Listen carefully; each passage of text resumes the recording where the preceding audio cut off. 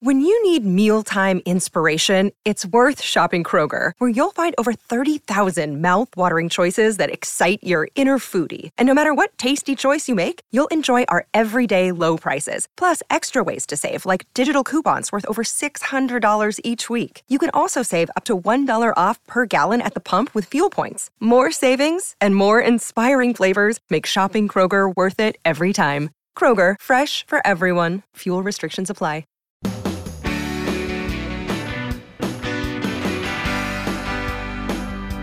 My pleasure to welcome you here to the Clark Howard Show, where it's all about you and that wallet of yours.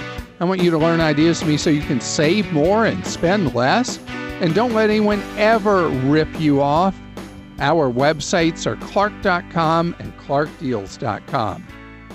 So I've had a number of questions from people considering buying homes, wanting to know if this is a good time or not to buy a home. I have more for that for you coming up later in today's show. Right now, I want to talk about something that is becoming a beast of a burden on so many American families. A huge number of millions of Americans, some estimates right around 6 million American families, have lost their employer-provided health insurance as a result of layoffs that have occurred during coronavirus.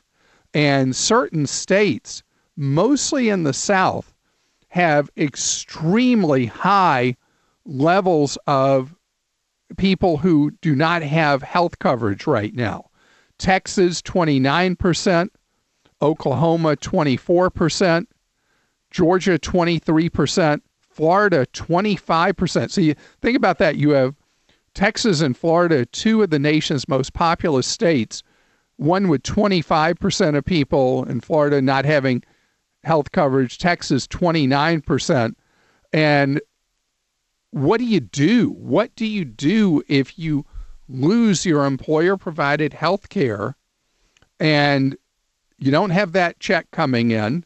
You may have unemployment for a while, but you don't have that, and you think there's no way you can afford health coverage. You certainly aren't going to be able to afford COBRA if you've been laid off from a job and you don't just have a ton of money sitting around.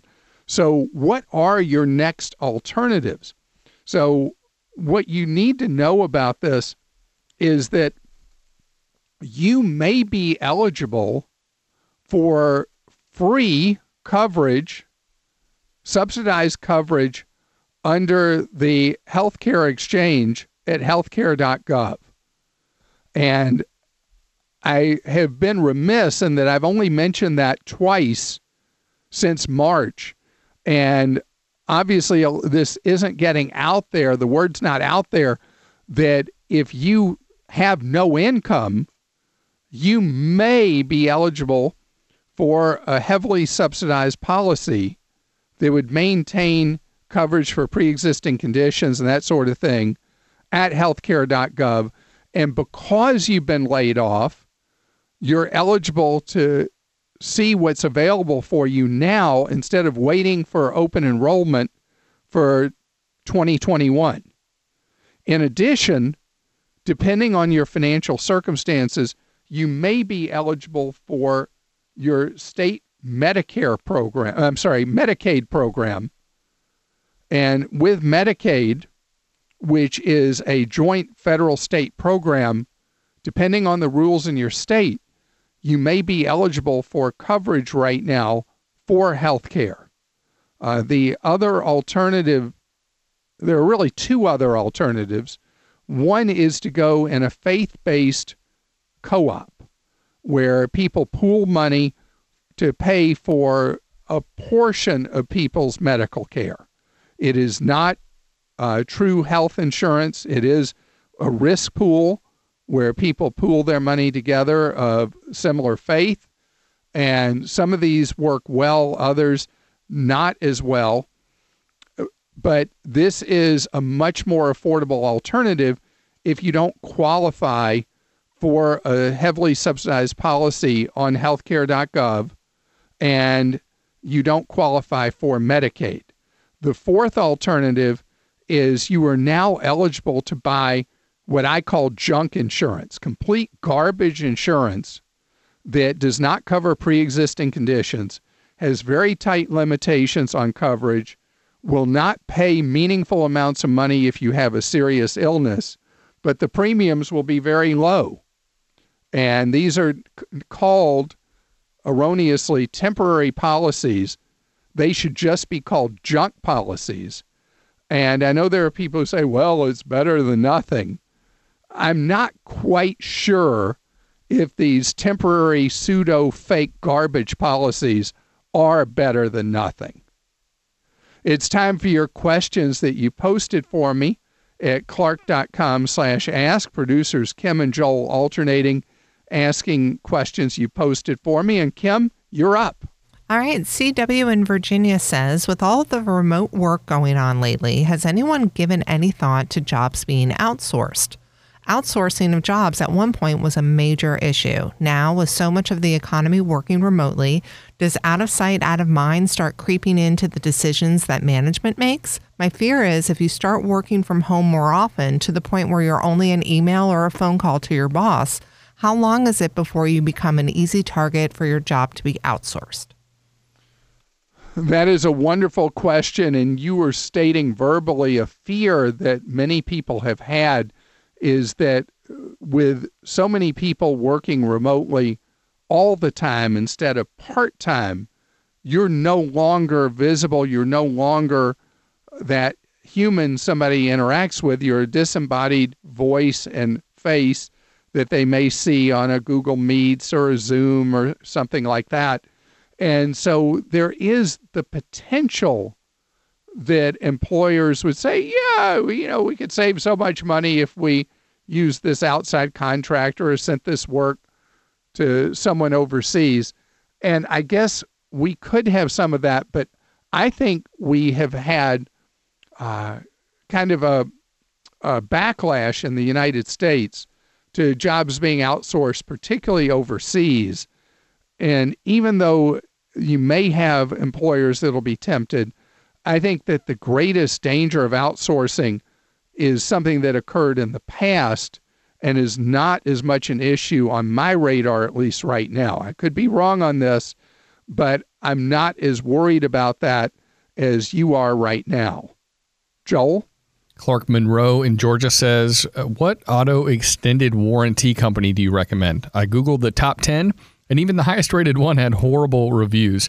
I was hoping to find something that cost a little bit less than going through the dealership to get that warranty, though. Okay, wonderful question. And I want to praise you for doing that research where you looked around and you found that the third-party warranty companies were garbage, which is what they are.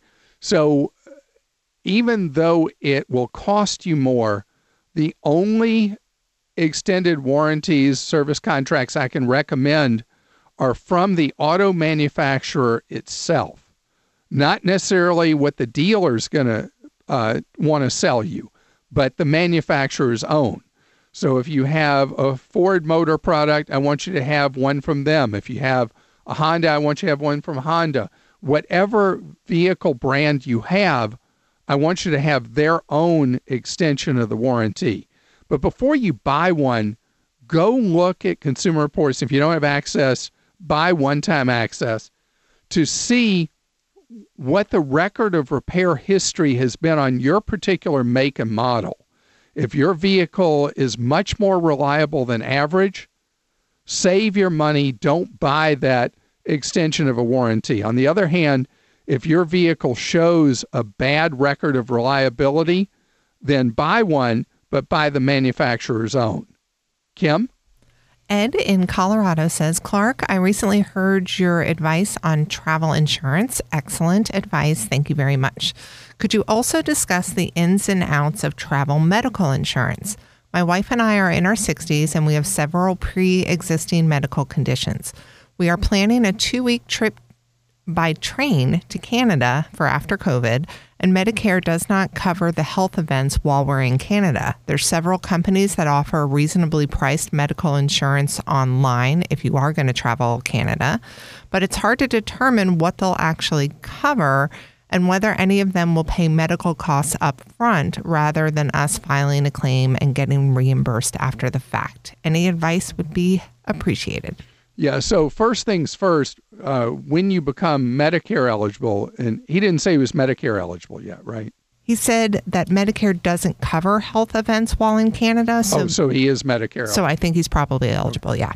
So since you are on Medicare, have you checked to see if any of the third-party supplements offered for Medicare, the Medigap policies, if any of them cover you for travel outside the United States? That would be the most cost-effective way for you to get coverage, is if you have access to a Medigap that would cover you. Failing that, if you're going to travel regularly, look and see if you can buy it, like Insure My Trip or any of the comparison sites for trip coverage. If you can buy a medical policy that covers you outside the United States, and these have all different layers in terms of how deep the coverage is. They cover medevac flights if you needed one, or a medevac helicopter, or what kind of depth of coverage they would offer on a trip outside the United States. You can buy one potentially that's an annual policy, or you can buy one per trip. And pay close attention to coverages and exclusions if you end up buying one of those on a per trip basis or an annual basis. Joel?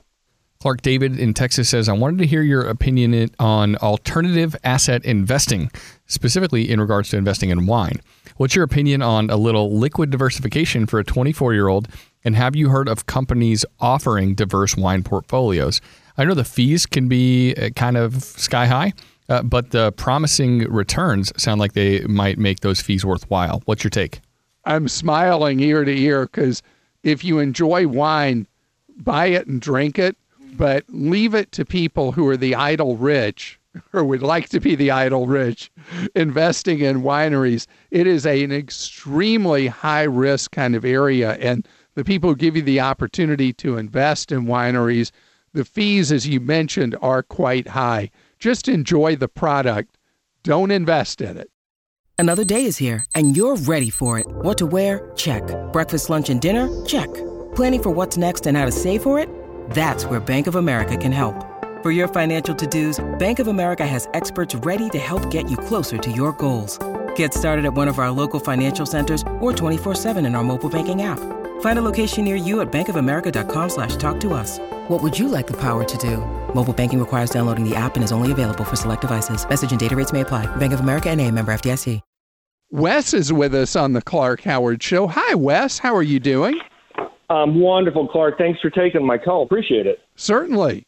So, Wes, you're at a point in your life that you're like, hey, I got to get this savings thing in gear. The thing is, my wife has a great job. She's a perfect credit score. We pay off all the bills. But when I was about 25 years ago, my grandmother opened up an IRA for me, and as well as a mutual fund account. But for all of my 20s and 30s, I sped past it. I never did anything. And so I've got basically about $10,000. I don't know what to do with, and I need your help and guidance. Okay, so you got, of this $10,000, how much of it is in that IRA and how much is in the mutual fund account? The IRA is got, what am I looking at? It's about $2,900, almost $3,000. Okay, so you got $7,100 approximately in the mutual fund right. account. So the mutual fund account presents an interesting choice, because what I really like for you to do, and I'm obsessed with, because now you're in your 40s based on what you said, right? Sure. Is I want you putting money in a Roth IRA regularly. Okay. Every month, because one of the ways you're going to start building up some meaningful money for your future is in a Roth. And the way a Roth works is the money you put in is money you have. You don't get any tax break for putting money in, but it grows tax-free, and then later in life you'll spend it tax-free. Right. And so $6,000 is how much you're allowed to put in it each year. And you could benefit from taking the most of that mutual fund money and putting it into a Roth right away to get one going. Right. And then that money would grow tax-free forward. The problem with that is that $7,100 is going to be taxed. It'll be taxed favorably at what's known as long-term capital gains, which is a more favorable tax rate, but it'll all be taxed. But then once the money's in the Roth, the next, let's say 20 years, it'll grow tax-free and you'll spend it tax-free. Right. As an alternative, you could leave the $7,100 there and just leave it as almost like your rainy day account. Sure. And you could do something else. The $2,900 that's in a regular IRA, you could convert it to a Roth, pay the tax on it, and then from this point forward, it would grow tax-free. Oh, okay, cool. And then going forward, I'd like you, how much could you really afford every month to save?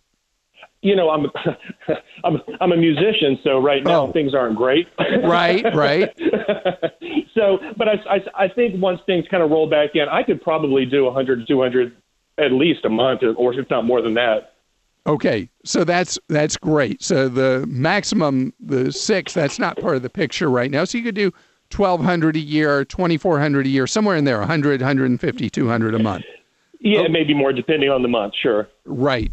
I'd rather you come up with an amount once work is more steady again. Sure. That you have an amount that you know you can live with and just do it automatically every month. Right. Otherwise, life gets in the way and it doesn't get done. Tell me about it. So I'd like you, once work becomes more regular, open a Roth IRA with one of the low-cost companies I have on my investment guide. Okay. And just set up automatically to put in, let's say, $100 a month in it every month. Okay. $150, whatever it is you know you can get done. Sure. And do that. And I've got recommendations of companies and then what funds at those companies you should put your money in. Because the Roth is the go-to to build the new long-term savings habit. Now, if your income is really rough right now, there's an advantage and disadvantage to doing that conversion I was talking about that IRA money, because you'll owe very little tax for doing the conversion if your income's really low, but you're going to have to come up with the money to pay the tax. Sure. So if you can do that, this would be the time to do it while your income is so down. Glad you're here with us on the Clark Howard Show, where it's about your empowerment with knowledge so you can save more and spend less. And don't let anyone ever rip you off. Our websites are Clark.com and ClarkDeals.com. And I think about questions I've received from home buyers or would-be home buyers over the last several months who are nervous about going forward with buying a home because they're worried about the effects of coronavirus ultimately on the housing market. And there have been a number of scary headlines recently. There was a new report in Barron's magazine predicting that the average home price in the United States will be 6% lower a year from now than it is today. There are lists of certain metro areas in the country where there's an expectation that home prices are going to drop a lot more than that. And Arizona and Florida in particular, two states that historically have been up and down with real estate, are facing a significant rough time with housing prices as you look forward. And there are so many varying reports on the housing market that are predicting very rough rides ahead. So I want to put your mind at ease. The housing market has been on a tear for a number of years. In a bunch of the country, prices are up by huge amounts over the last 8 years.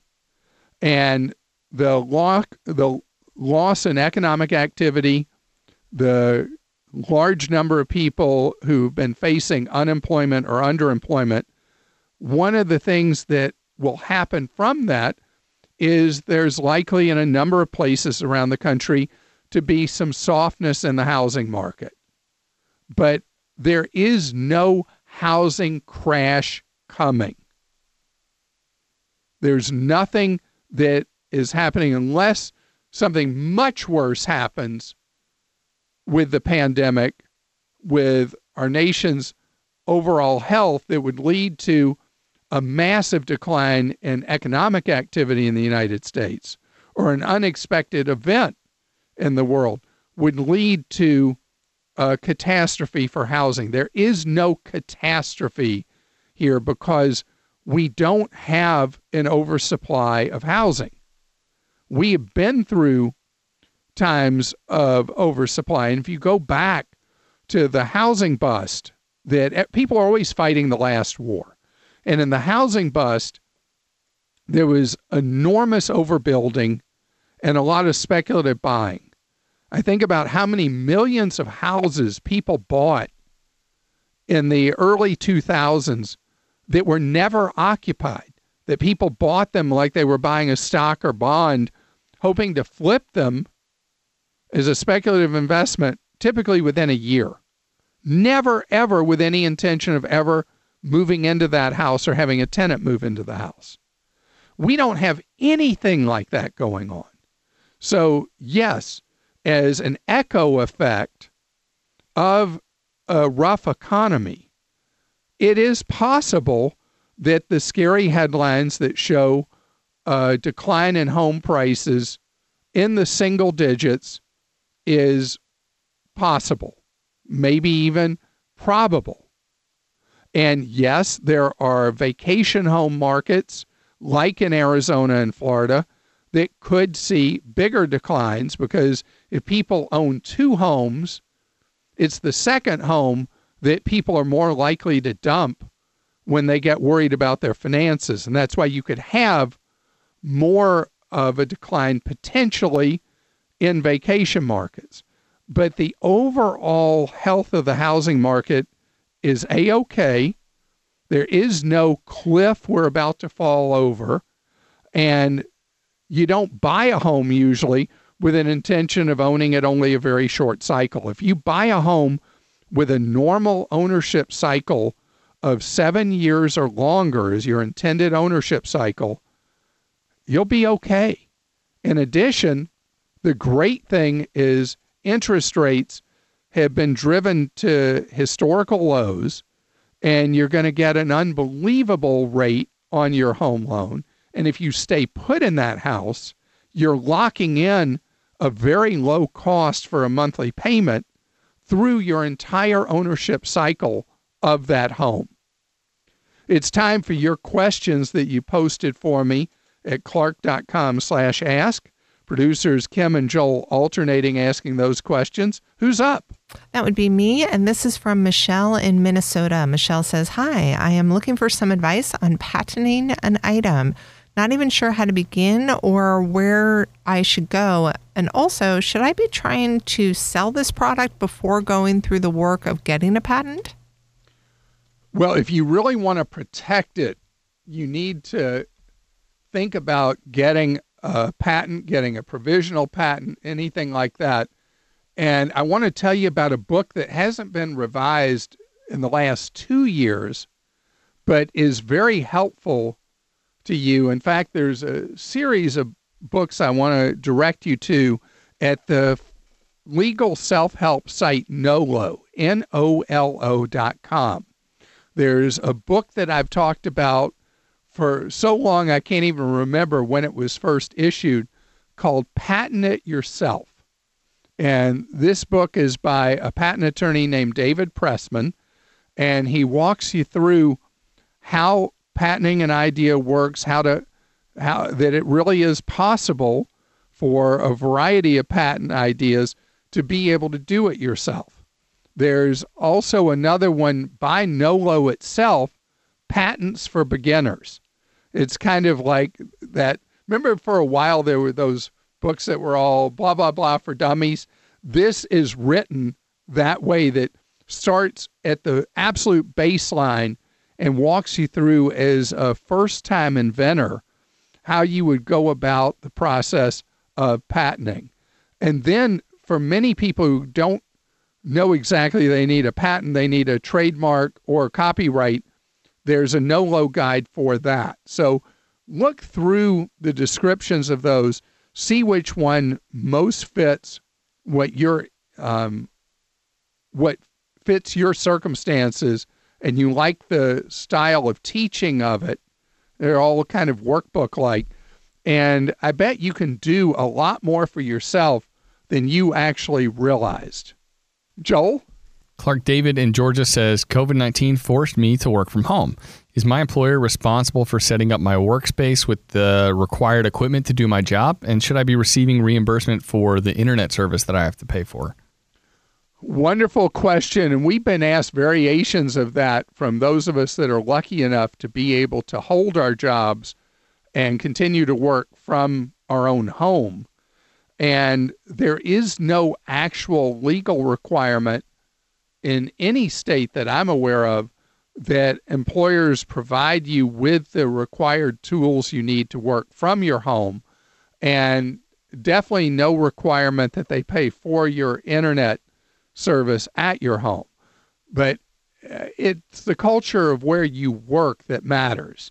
If it would be a question you could ask without being looked at as disloyal or hostile to your employer, you could certainly ask the question in a way, hey, I was curious. A friend of mine said his employer is paying his internet bill since he's having to work from home. Is that something we do here? You know, you ask it in a way that's almost like a passive question so that you don't put an employer who would be offended by that in a position where they're going to be fired up at you or anything. As far as equipment, I've been asked, should an employer pay for desks in your home? Should they pay for the computer you have to use? A smart employer, if they worry about somebody hacking into their systems, will supply you with a computer that they have, if they're big enough, they have an IT department or anything like that, that they know is A-OK to be on the network. They would pay for you to be on a virtual private network. There are precautions an employer would take not for your wallet or your convenience, but to protect them, to protect their business, and to protect the information that might be useful to someone else at your business. So when you ask questions about it, it should really be more like, how does this help the business, not how does it help you? Kim? Margaret in New York says, I have family in different states and I want to be able to give them money for their birthdays and holidays. How can I safely give it to them? In the past, I've tried retail gift cards and money orders sent through certified mail, but that restricts where they can use it and also costs them a trip to the post office. I need something that's secure but not a burden on their end. You should know that I don't have a smartphone, so it needs to be something I can do on a PC. PayPal. If I think about the easiest way for you to send money to a family member or a friend that's computer-based, PayPal is free for you to use. It's free for the individual receiving the money. And I think that would be my favorite way for you to send money to them that they would have essentially immediate access to. And all that money you're spending for certified mail and all that, you wouldn't have to do any of that anymore. You'd save all that expense. And it's just free, easy, simple. And as long as you are paying somebody you know and love, you're not going to have to worry about somebody scamming you through it either. Joel? Clark Paul in New Mexico says, what's the difference between using AT&T's phone service, which is pretty expensive, and bringing my own phone to AT&T's Cricket service? Well, Cricket is something I never get complaints about. And so Cricket is AT&T's version of a discounter. Everybody's got them now. You know, Verizon's got Visible, and they've got the Yahoo cell service, and T-Mobile has a ton of players, including their biggest, Metro by T-Mobile. So going to Cricket from AT&T is a great choice. The only exception would be if you like to travel internationally, in which case you would probably rather be with one of the bigs. And if you did travel regularly internationally, you'd want to be with T-Mobile anyway, not AT&T or Verizon. But going to Cricket is a wonderful idea and a great way for you to save big money. Felicia joins us on the Clark Howard Show. Hi, Felicia. Hi, Clark. I am so excited to talk to you. I absolutely am one of your biggest fans. Well, you are so kind to say that. And Felicia, you have something you're trying to figure out, which is your student loan forgiveness. So do you work in medical or a nonprofit, or are you a teacher? What do you do? Yes, I was a teacher, and I went back to 5 years ago to get my master's in counseling so I could have more of a one-on-one counseling role for students that are struggling. And so I now work for the South Carolina education system as a counselor.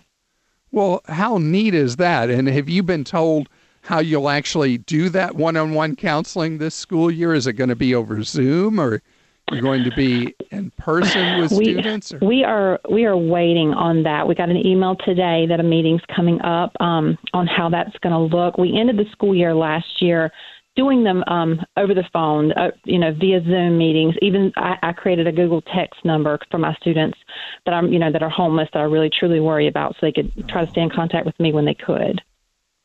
Wow. Well, I know that you're going to see a lot of anxiety in your students this next school year, and I'm so glad you're there to be of service to them.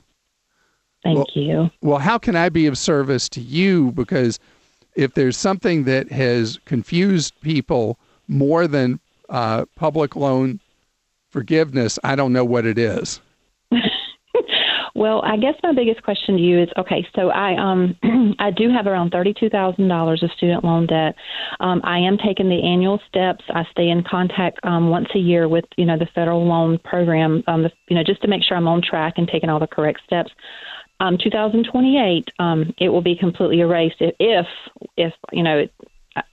I hear horror stories about it does go through, it doesn't go through. So should I wait and take these steps till 2028 and let it hopefully be erased, or should I just be attempting to pay it off myself? That is a wonderful question. So the feds have really messed this program up, and it was designed to encourage people to go into lower paying public service professions.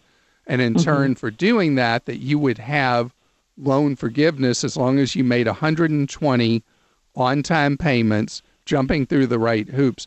And to date, a fraction of 1% of people who've completed their 10 years have actually had their loans forgiven. Now, there's been so much publicity about how the education department has cheated these borrowers that I think you're going to see more success getting loans forgiven moving into the future. So I think this is a bit of a gamble, because I'm having faith that the system will work more as it should, certainly by the time you would be getting forgiveness 8 years from now. And I think that the amount of interest you're paying is worth the gamble of running the clock through the next 8 years. Okay. So I know that 8 years from now you may call me and say, Clark, why'd you tell me that? They ripped me off and they didn't do it. But as long as you are staying on top of it and making sure that payments are being credited as they should and all the rest, hopefully it will work out just like the law requires. Okay. And it's been, let's face it, it's been a national scandal that teachers and firefighters and police officers and medical personnel have been cheated like they've been to this point. And it's just revolting that people have not been treated right. And hopefully by the time your turn comes up, things will be done as was promised. Okay, thank you. I appreciate that so much. I thought that was the right way to go, but like I told you earlier, I truly value your advice and just wanted your thoughts on everything. And keep every stitch of record from the first payment to 120. So there's no doubt that you did what you were supposed to and did it on time. Okay, perfect. Thank you so much, Clark. All right, best to you. Thank you. You're listening to The Clark Howard Show. Thanks for joining us today. The Clark Howard Show is produced by Kim Drobes, Joel Larsgaard, Deborah Reese, and Jim Ayers. And remember, 24 hours a day, we're there to serve you at Clark.com and ClarkDeals.com.